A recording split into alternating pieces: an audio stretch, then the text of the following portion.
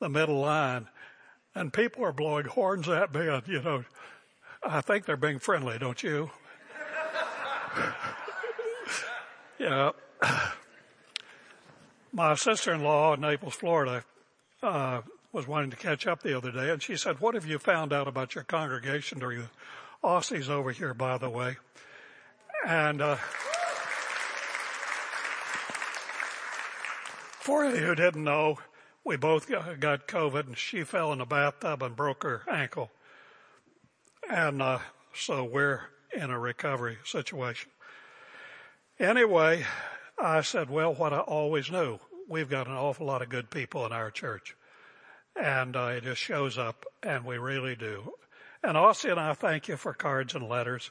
Many of you have wanted to bring food and all that stuff, and we've asked, just check it, because we don't want to waste your efforts and waste your food. And we don't have much of an appetite. I told you before I ever got this COVID thing, I saw some fasting in my future. And I'm down now about 13 pounds. And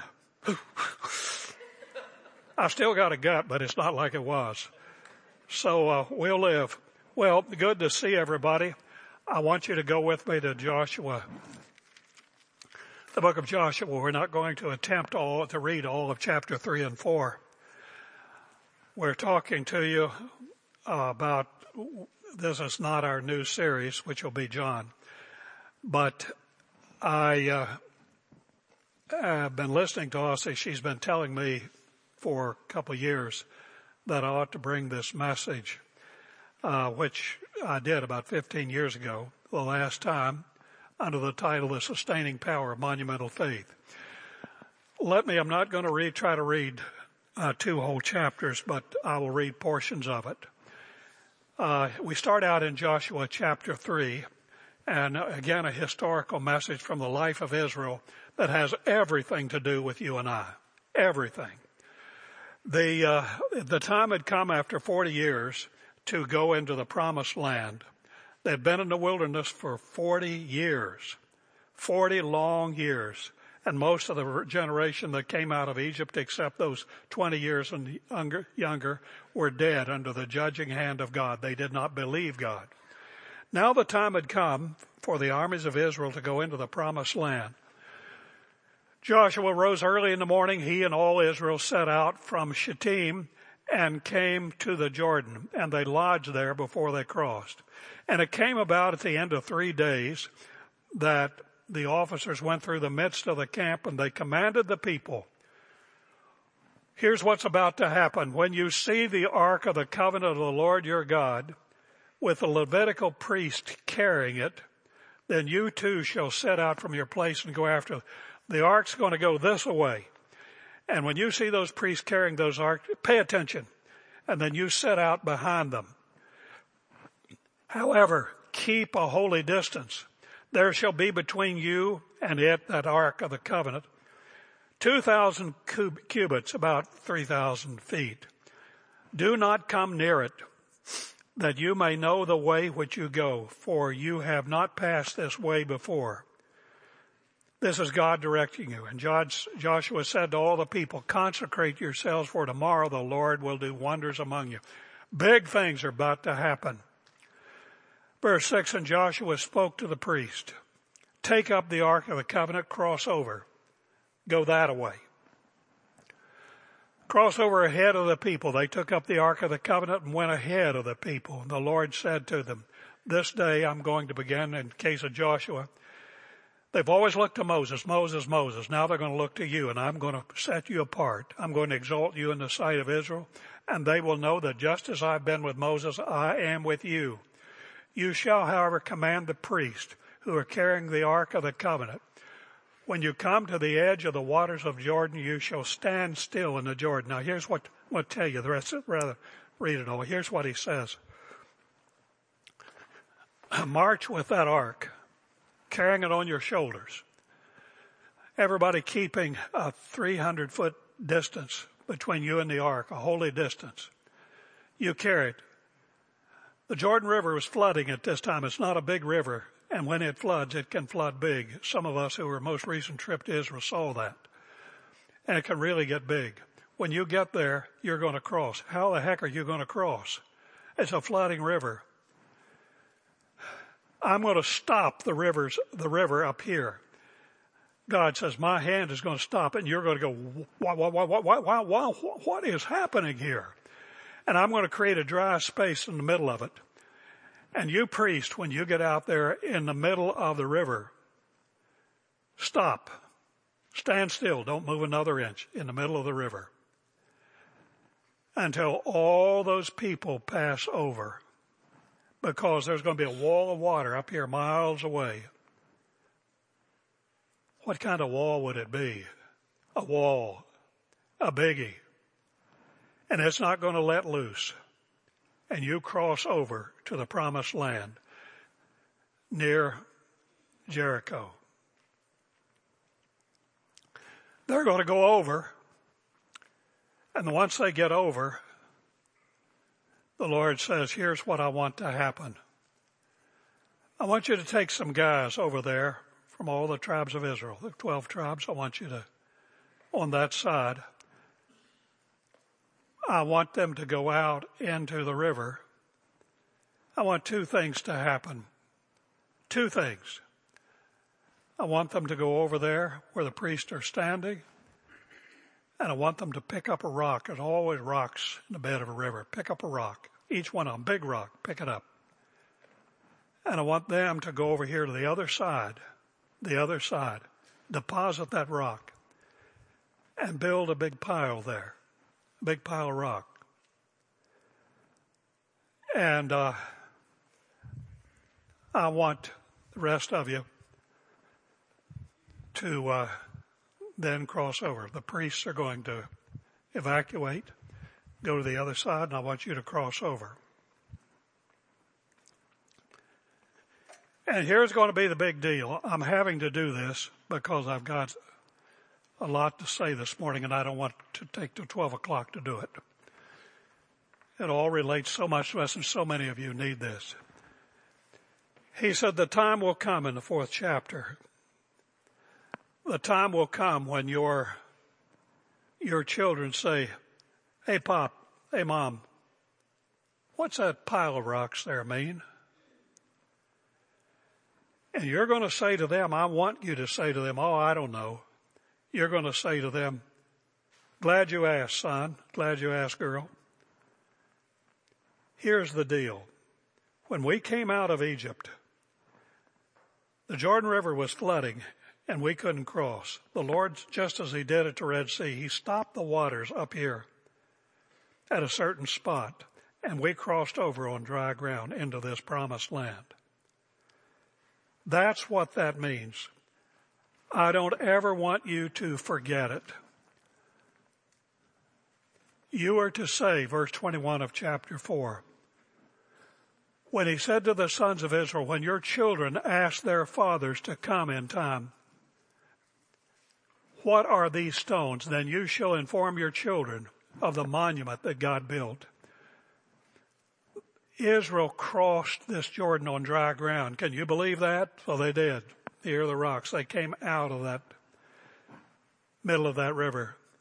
And the Lord your God dried up the waters in the Jordan before you until you had crossed, you the people, just as the Lord your God had done to the Red Sea when he dried it up before until we had crossed, that all the peoples of the earth may know the hand of the Lord God Almighty, so that you may fear him, the Lord, forever. That's what you call a monument. Now let's talk about that.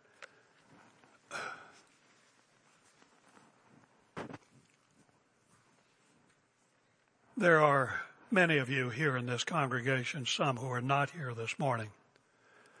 For as long as I've been here, this has been a suffering congregation.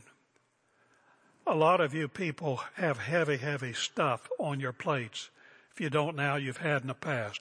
And if you haven't had it either one, you will have if you know the Lord. You'll have so many blessings, but you will also have burdens that you can't anticipate. This story is a timely reminder that when bad things seem to pelt us like a hailstorm, we've got to be mentally prepared. Our faith has got to be prepared. We're talking about that. I cannot tell you how important this subject matter is for the Christian life and for my own walk with God.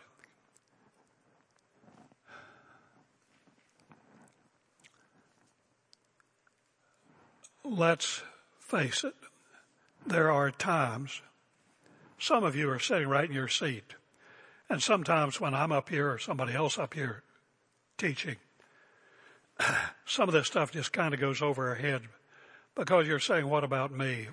We talk about God and His goodness and all of His blessings and provisions, and you're sitting there thinking, yeah, but what's going on in my life?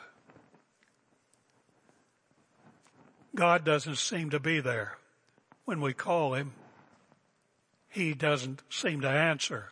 I don't mean to suggest that is the case, but I'm talking feelings, not the fact of the matter. There are times when God doesn't seem to live up to His billing. Perform as advertised, which is the whole theme of my book, Polishing God's Monuments. When we ask Him to fill our cups, I always say He just seems to eat our lunch. When He seems thunderously silent, and there are times, and our prayers seem to no avail or worse, it just seems, been there, it just seems that we keep on getting the opposite of what we ask Him for. It seems that when in a given space of time you feel as if you had to go into court, been there, and offer convincing evidence of God's care and His provision for you, you couldn't write down enough evidences on the back of a postage stamp. And that gives you kind of an ill feeling. This whole theme is deeply rooted in biblical teaching and narratives. So many believers, and some of you are probably among them, are ignorant of it, behind the curve.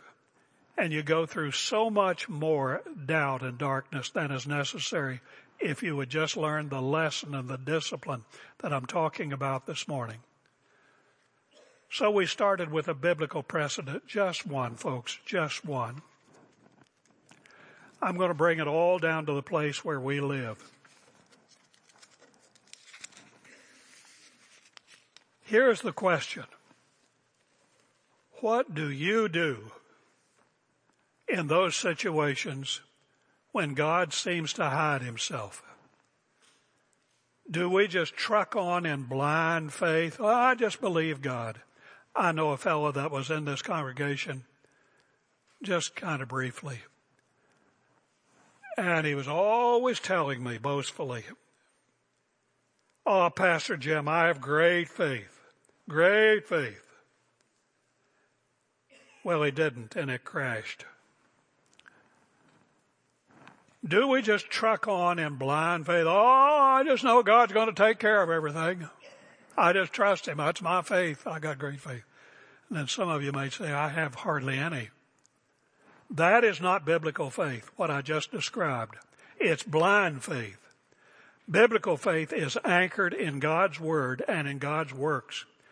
So here's the answer, the discipline of monumental faith, which is a great theme of my ministry, as many of you know. Monumental faith does not speak of a huge or colossal faith, but a faith that is stubborn. It's learned in the dark valleys and long silent nights of pain and suffering.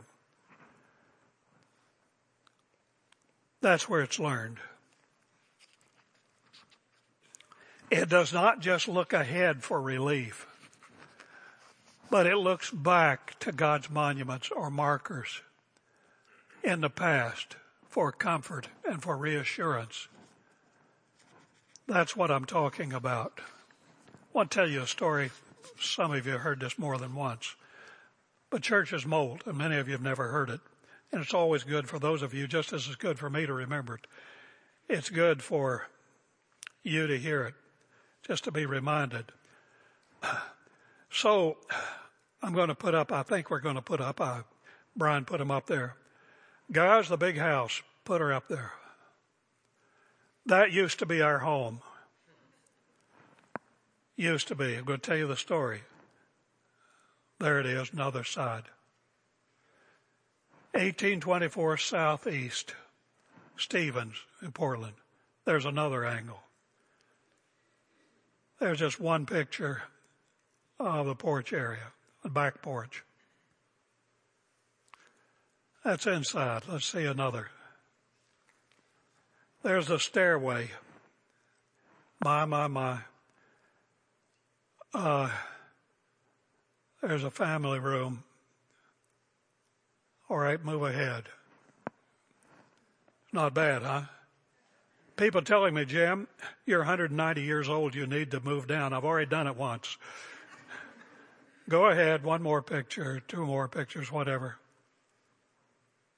Now, it didn't look like that when we lived in it. It's been updated. It's in the Oregon Historical Register. All right, there's a carriage house, 3-car garage, carriage house over top. John and Christy lived there. Okay, that's enough. Thank you. I want to tell you the story. I came to teach at Western Seminary in 1980. I had to leave my family behind in Denver and cried all the way to Fort Collins. Much bigger story. Having to leave them behind in Christy's senior year, it didn't seem right. Lord, why don't you sell our house? We had a great house there, and why don't you sell it? He didn't sell it. One morning I got up, left Aussie behind, and drove to Portland, Oregon. As I say, I cried for about 100 miles. Still chokes me up a little. Anyway, we get to Portland. We were a whole school year in Portland waiting for Aussie to call. In those days, you didn't have cell phones. Call, spend her dime, which she didn't like to do, and tell me that home had sold. Then we had somebody come by, and I got a call. No, it must be me. I got a call, and she said, Jimmy, I think the house is sold. Praise God. And we'll know tomorrow. Tomorrow came. The guy rode off into the sunset. I called her, and I never will. Aussie, what the heck is happening back there? Jimmy, I don't know. His wife said something about being too far. Oh, Lord God, where are you? I was mad. I was mad as you know what, mad at God. Never had experienced that before. Anyway, the day came and went. There's more to that story I wish I could tell you. But I've got to finish this message. A couple months went by, as I recall. A couple months, and then she called. And a professor couple from Denver College came in and bought the house for $10,000 more than in our desperation we had lowered the price. Man, I was through the moon. Then a guy calls me. I had all kinds of real estate people calling me. I'd become a commodity by this time. And everybody in Portland seemed to know me and wanting to sell me a home. I had become an unofficial realtor myself by this time. I knew the prices of homes and everything. I could look at them and tell you what that home went for. He offered me lunch. I'm from West Virginia. I like welfare. And so I told him, yeah, I'll go out to lunch with you. We went out to lunch. He started opening his books. He said, what kind of house do you like? Do you like older homes? I said, yeah, if they have some character. And he said, well, what about this one? He showed me one. I said, well, that has promise. I'll go look at it with you. We went to see it. It was already sold. Besides, it was up against the sidewalk, not what I wanted. And we went back. He said, if you've got time, I'd like to show you another home. And I said, well, if it's close to the seminary, I got work to do. That's a familiar theme with me. I got work to do. He said, yeah, it is actually. It's kind of on the way. And he took me over a street or two. took me up this little hill, parked the car at a corner, and he pointed at that house. Well, Zillow said, I thought it was 7,700. Zillow said it was 8,800 square feet. 23 rooms. And he looked at that and he said, do you like that? And I looked at him like, duh. Yeah, of course. 8 big oak trees going around the corner, wrapping around the corner. I said, why do you ask me? He says, because I think we can get you in it. I looked at him. I said, Al, how? He said, let me work on that. He did. Long story short, we got it.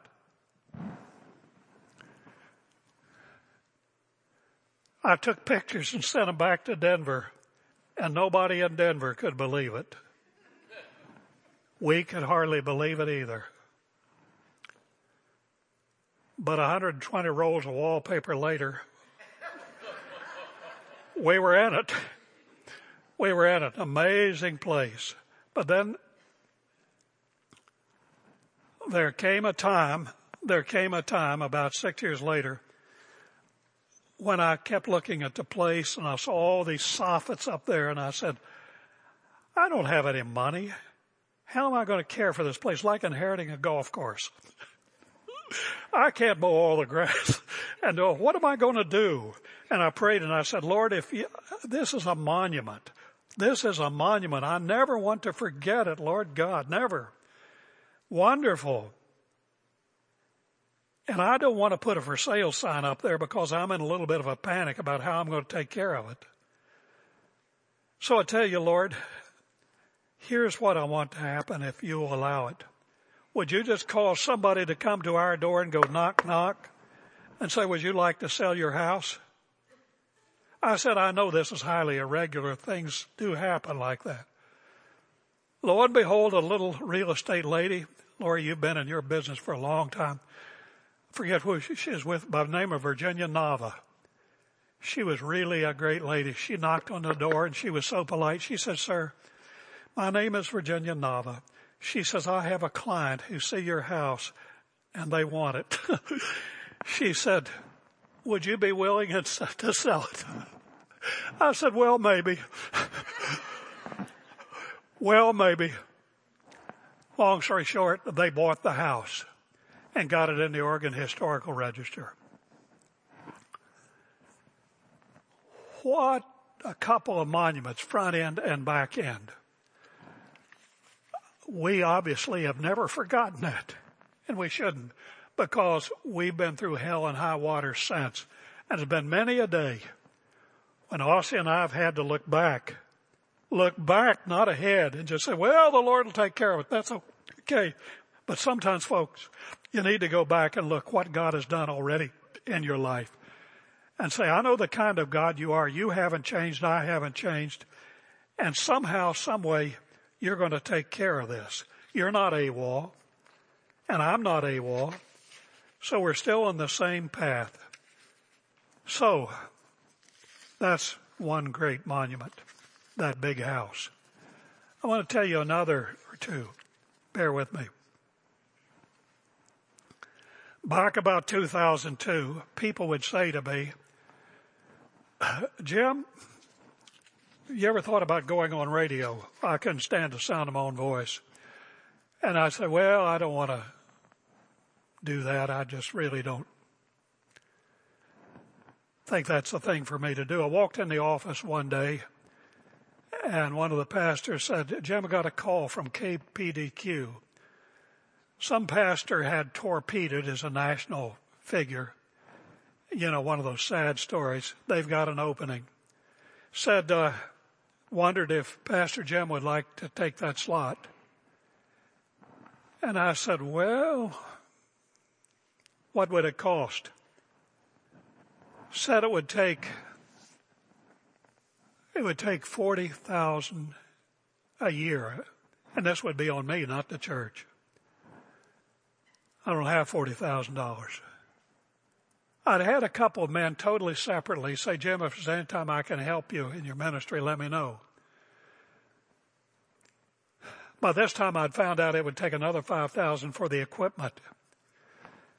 So I called one of them. I said, John, here's the deal. He said, put me down for 22.5. Wow. I still got another 22.5. So I called the other guy. They didn't know each other. I called the other guy. He was in Detroit on a busy. I could tell he was in a hurry. And I told him what the deal was. He said, Jim, put me down for 22.5. There's $45,000, and here we are 20 years later, still on radio, going everywhere. That's called a monument, folks. When God does these things, you got to get hold of them, and you can't let go of them, because days will come. As I found out that Jim or you, we get kind of forgetful, and we're whining and we're complaining, oh, God, where are you? He's saying, where's your mind? Can't you remember? Can't you remember, Jim? And I remembered. We had one along about that same time. A few of you have heard this. Along about that same time, I was so discouraged. We'd had some Jacob's troubles here. And I was so beaten down that I could no longer believe that God's hand was on me. I'd never had any doubt about that in all my life. We were taking off for our Naples vacation. And I told the Lord, I can't go on the ministry unless I know you're with me. I just can't do it. And when I go to Naples, I've got to hear from you somehow. Or when I come back, I'm going to have to resign. Never intended to do that in all my life.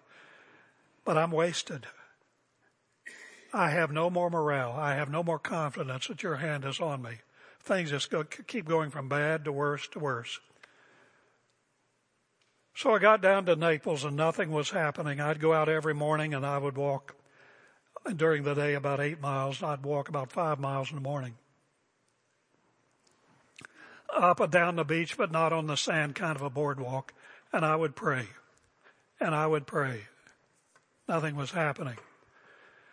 Then Ossie and I didn't like to stand out in the heat in Florida. At that time, we went over to Costco. Go over to Costco, go along the books. Naturally, I'm drawing the books. And there's a book. It's a heavy book. Costco doesn't know what a heavy book is. I mean, it was thick. It was about that thick. It was a biography of Jonathan Edwards written by a renowned American scholar. Who in Costco, Florida, or Portland is going to buy that book? Who's going to do it? I am. I picked it up, took it home. I've been expecting, I'm just kidding, an angel or something to speak to me. And I started reading the book, and I read. And I found in that book, wish I could tell you more, found in that book exactly what I needed. And the Lord was speaking in a totally different way than I ever expected. And all of a sudden the morale surged. There were so many analogies between Jonathan Edwards' ministry and my own. Except intelligence. His intelligence was way up there. So I didn't compare on those things. But he was one of America's greatest men. First president of Princeton University. And I kept waiting for the book to go and have this Hollywood ending. It didn't have. He became president of Princeton University and died. But he's still renowned today. That was it. I've never forgotten it. Don't you forget those things. One more. During those times about when they started,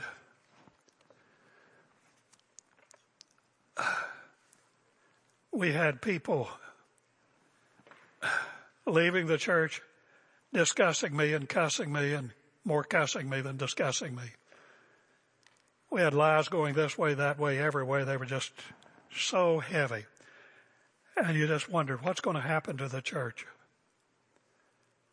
Well, here, all these years later, we're here. But a guy walked in and gave us a gift. I had been praying for it. The staff had heard me pray for it, and they looked at me with donut eyes, the glazed look. And the Lord gave us a gift for $487,000. A monument.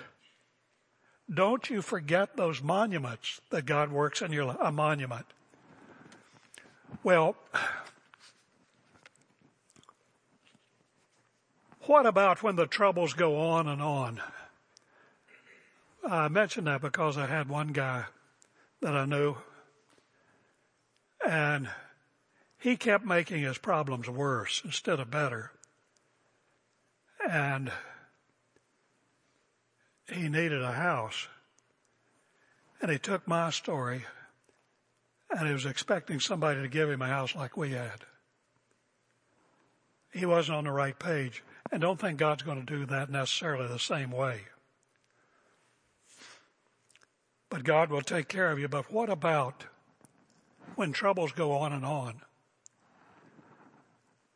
Never lose faith in the end of the story.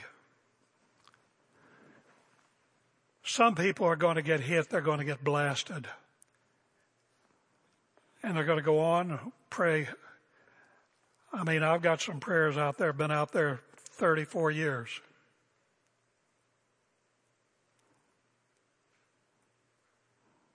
I don't know how things will turn out, but I know the end of the story, don't you? Never lose faith in the end of the story. God will never embarrass your stubborn faith if it's grounded on His Word. He will never embarrass it. And one day, that faith will shine and you will shine in glory. Don't ever forget that. What about those of you, you're younger in the faith and you don't have any monuments, or you've forgotten some. You don't have any monuments. Well, you do. I just read to you Joshua 3 and 4. Those are borrowed monuments. There are people in this congregation where you see God work and you see God, and they tell their story and you hear about it. Those are borrowed monuments. Take those. I borrowed monuments in my seminary years. Not that I'd never seen God do anything, but I was still just training for this work and still immature in a lot of ways. And we'd go to these chapels, and each semester we'd have a day of prayer. And I would hear guys get up.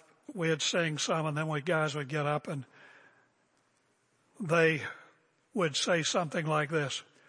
You remember last semester I got up here and I told you that my wife and I had this crisis, some big deal.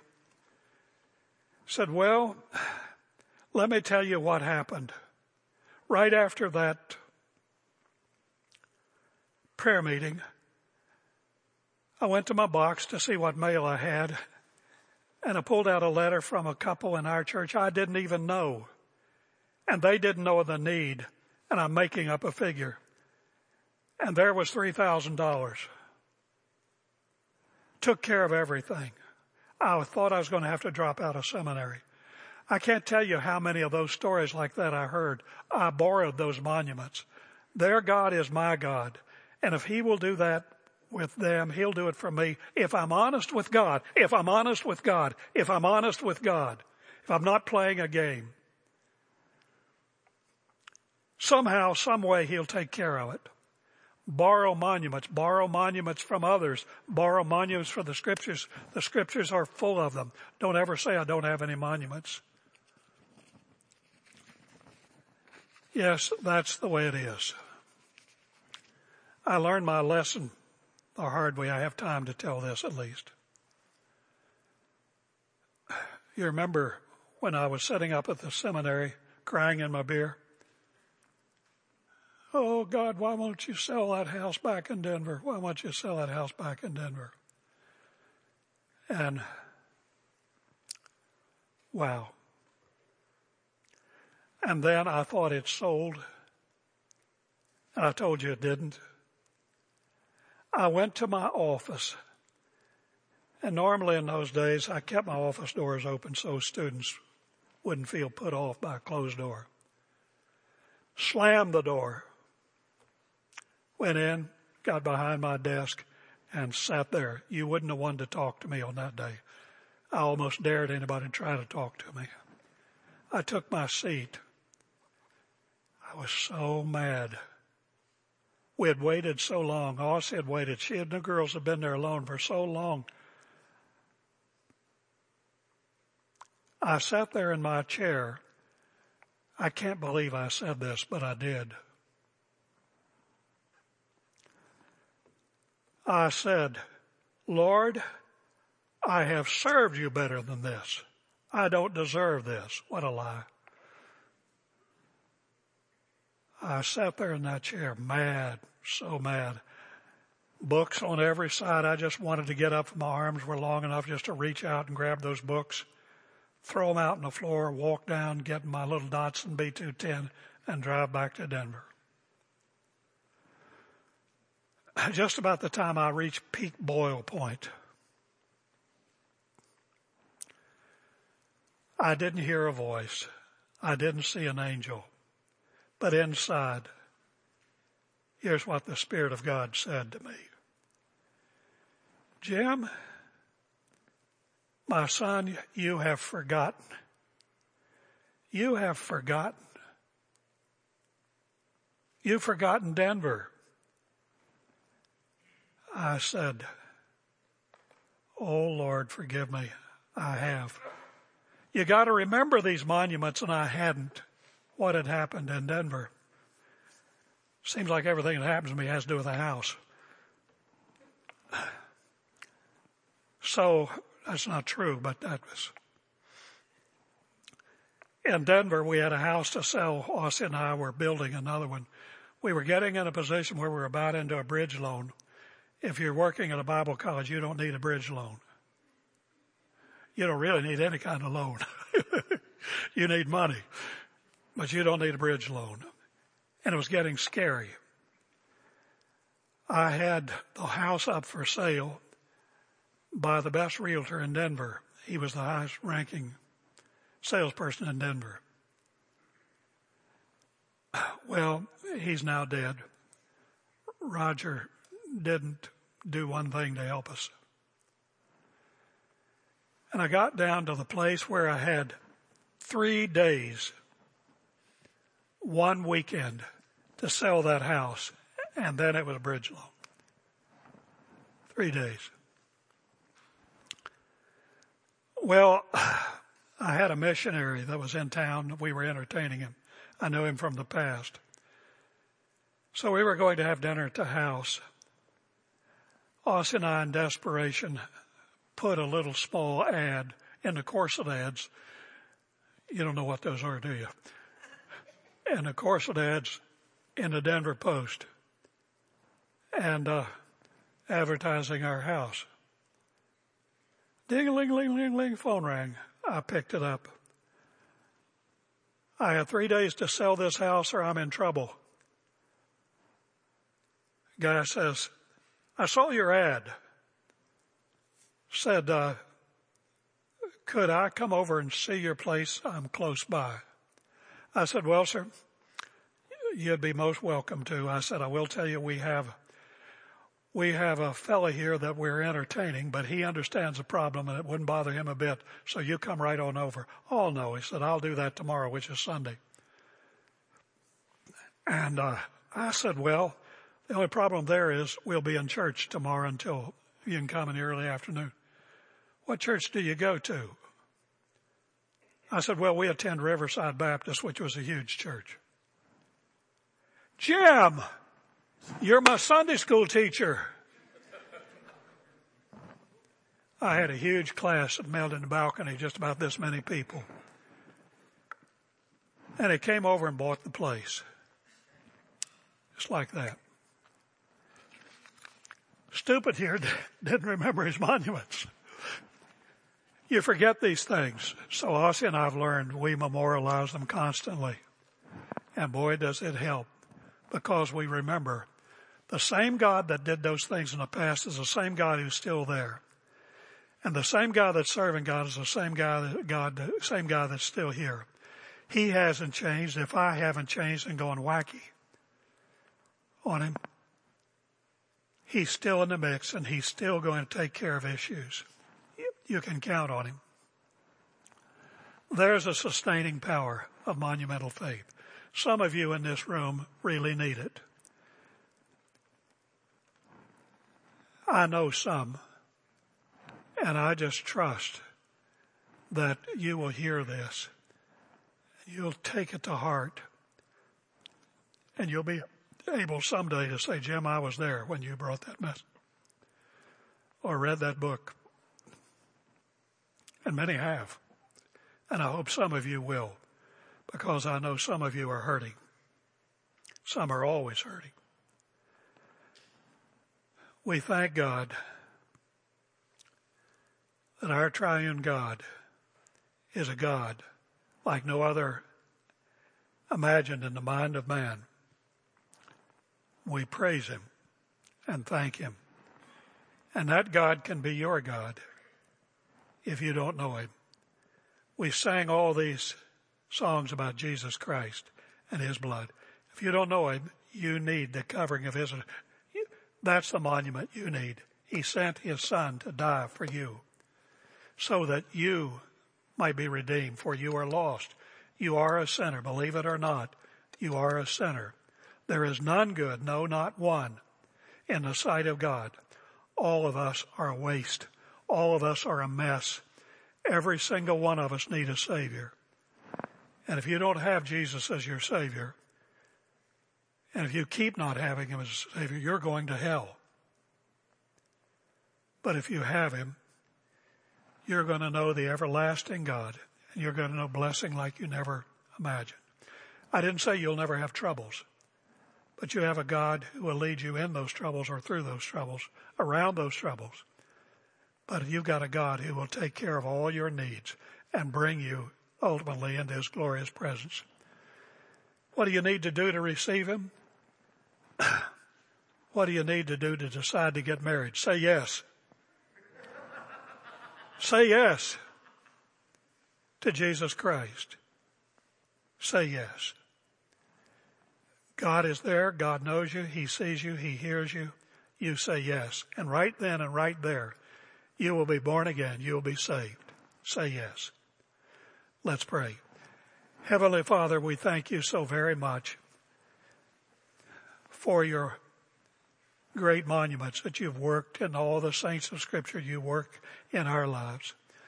Lord, help us to be ever mindful, not to forget, not to be forgetful, but to keep the monuments in mind and daily praise you and to share your monuments with others so they may borrow our monuments just as we've shared this morning. So many more we could have shared, and we are thankful for that. We're thankful for what you did in the days of Joshua and the tribes of Israel, and they carried those monuments with them. But then the day came that they forgot again and again, and your hand of judgment had to rain down on them. But then they would repent and return. Lord, if we need to repent, help us to do that. In the name of Jesus we pray. Amen. Well, what a wonderful message from Jim. I thought that was so encouraging to hear all those stories of God's monuments. And I had my own monument yesterday. Not just yesterday, but I'm the youngest in my family. I have a couple of older siblings, a sister and a brother. And when I was 10, my sister left the house. She was 15. And we'd been having problems with her for a few years. And she decided she was done and wanted to be basically emancipated, which my parents said no. And she left and we didn't see her for over 2 years or hear from her. Didn't know if she was dead or alive. And she showed up a couple years later, pregnant. And that kind of began a long string of years of drug use, addiction, just irrational behavior. scenes being caused, just a lot of family strife as I was growing up, and hard for my parents to deal with. They were wonderful parents. And in the last, I would say maybe 7 years, 5 to 7 years, she's kind of turned her life around. And we've just watched, it's been a slow retrusting, because we've had to have boundaries for so many years. A lot of separate holidays without her there, where we had to tell her not to come. It was tough. Really hard for my parents. It was like having a child who was living, but who had died. And I was just talking with my mom on the phone yesterday, and my sister has been working her way through college. She's 46, I believe. And she's been trying to make her way through college and really persevering and having to take classes over again that she didn't pass. And I'm really proud of her. And she recently has gotten kind of into the healthcare field, and she has actually become one of my mom's official caregivers. If you don't know my mom, she's had a hard life of disability and needs caregivers at home. And she asked me what I thought of my sister being one of her caregivers. And I said, I think this could be a beautiful opportunity, Mom. I think this could be some healing. And I've seen a big change in her in the last few years. And so they allowed her into their home to become one of her caregivers part-time. And I talked to my mom yesterday, and I said, Mom, how's that going with her? And she said, you know what? We sat on the couch yesterday and we cried. And I told her I forgave her for everything. And I've just watched this strange relationship for so many years and longed that we could be united again as a family. And my mom said, you know, your dad and your sister, they tell each other they love each other all the time, and they hug regularly. And he thanks her every time she comes over. And she's doing such a good job. We've realized that we trained her well when she was a young child. We trained her how to do chores. She's good at cleaning up, and she's good at taking care of sick people. And it was just such a beautiful conversation. I said, Mom, that's such a picture of the gospel, of redemption, and only God could do that. Only God could put that back together in such a beautiful way and give them a chance to heal their relationship. And I praise him for that monument, because we've prayed for her for over 30 years. It's been my whole life, most of my life, that she's kind of been estranged. So I just praise God that she is back with him and walking and doing the right things, and that he's given them that opportunity to restore relationship. Amen.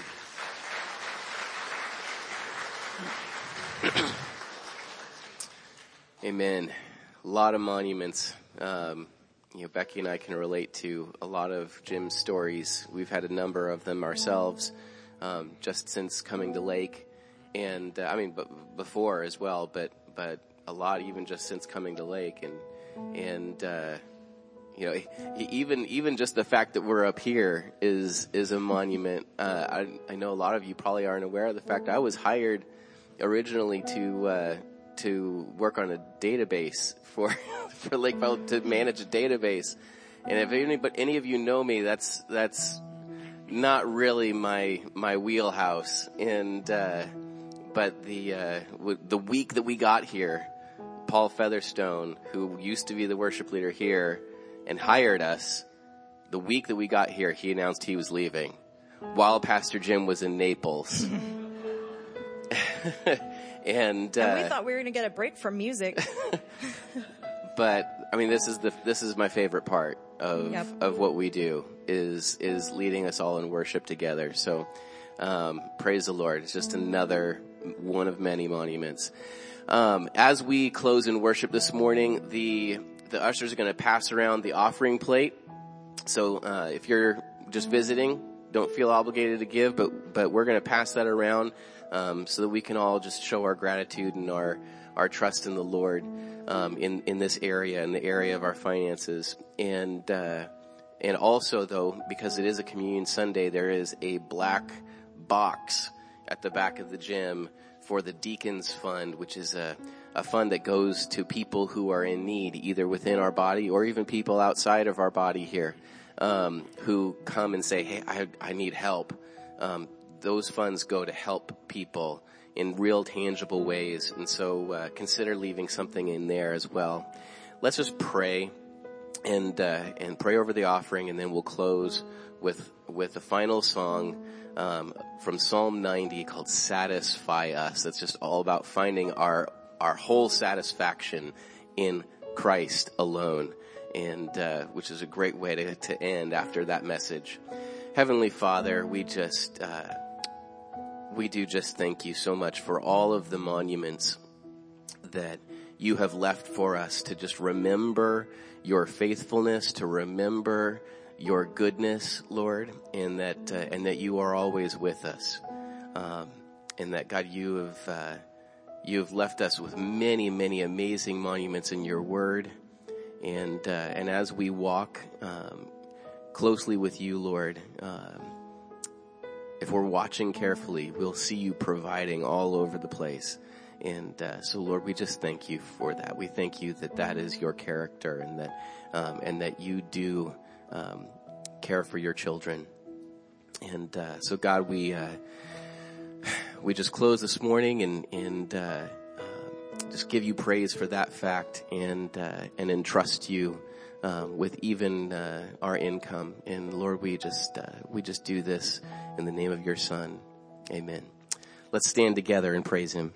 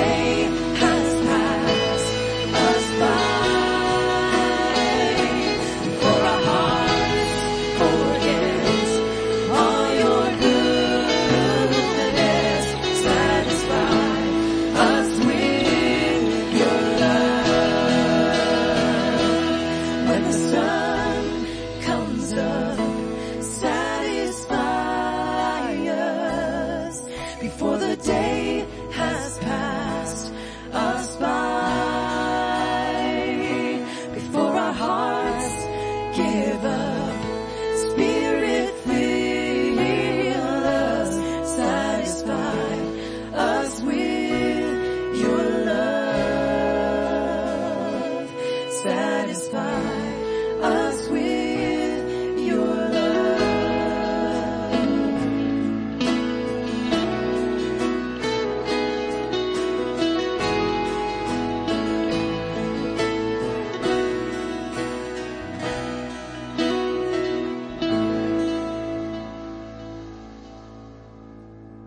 Amen. Well, this morning, my dear brothers and sisters, we do not have any announcements. But what we do have is an opportunity to pray for our pastor and his wife.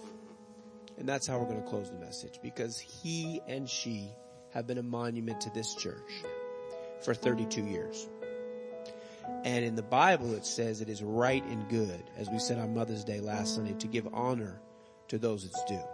And so as he points us to God and to his word and to anchoring our faith and what God has done in the scriptures and in eternity and in our own life, we want to return that by honoring him in prayer. Let's do that. Father, we want to come before you in Jesus' name and thank you, Lord, for Senior Pastor Jim Andrews and his wife, Olsie Andrews, and their family, and all that they've given, the blood, the sweat, the tears, the prayers, the teaching over the years, the things that we'll never know but you know. And now that they're in a place, Father, where they've been hit by not only COVID and its residual effects, but also a broken bone and its residual effects, we would ask, Father, for your healing, your encouragement, your providence, just your sense of affirmation, because I know that they strive and strain towards that great affirmation that those faithful servants will hear, well done, good and faithful servant, enter into the joy of your Lord. And while we pray that that's not yet from the final one for years to come, we pray that they will hear it in their hearts from your Spirit, if it is your will. We thank you for them and the blessing they've been. Pray a blessing on each one of us here as we go into whether adult Bible fellowships or the rest of our day and our week.